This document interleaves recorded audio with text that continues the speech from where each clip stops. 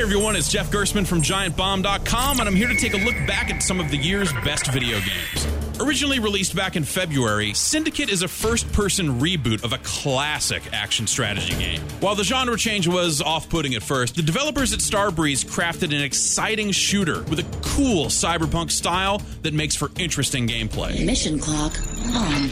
At the core of the game is your hacking ability, letting you sabotage enemy weapons, hack open doors, or even use a little mind control to make enemy agents switch sides and start fighting your battles for you. In the multiplayer mode, you can team up with other humans to fight your way through a series of unique levels. Here, you can hack your teammates to keep them in fighting shape. Only the strongest will survive in today's corporate landscape, hence the evolution of the deadly Syndicate agent. The best part is that since it's been out for a while now, you can grab a copy for about $10 or $20 at most retailers. For more news and reviews from the world of video games, find me over at GiantBomb.com.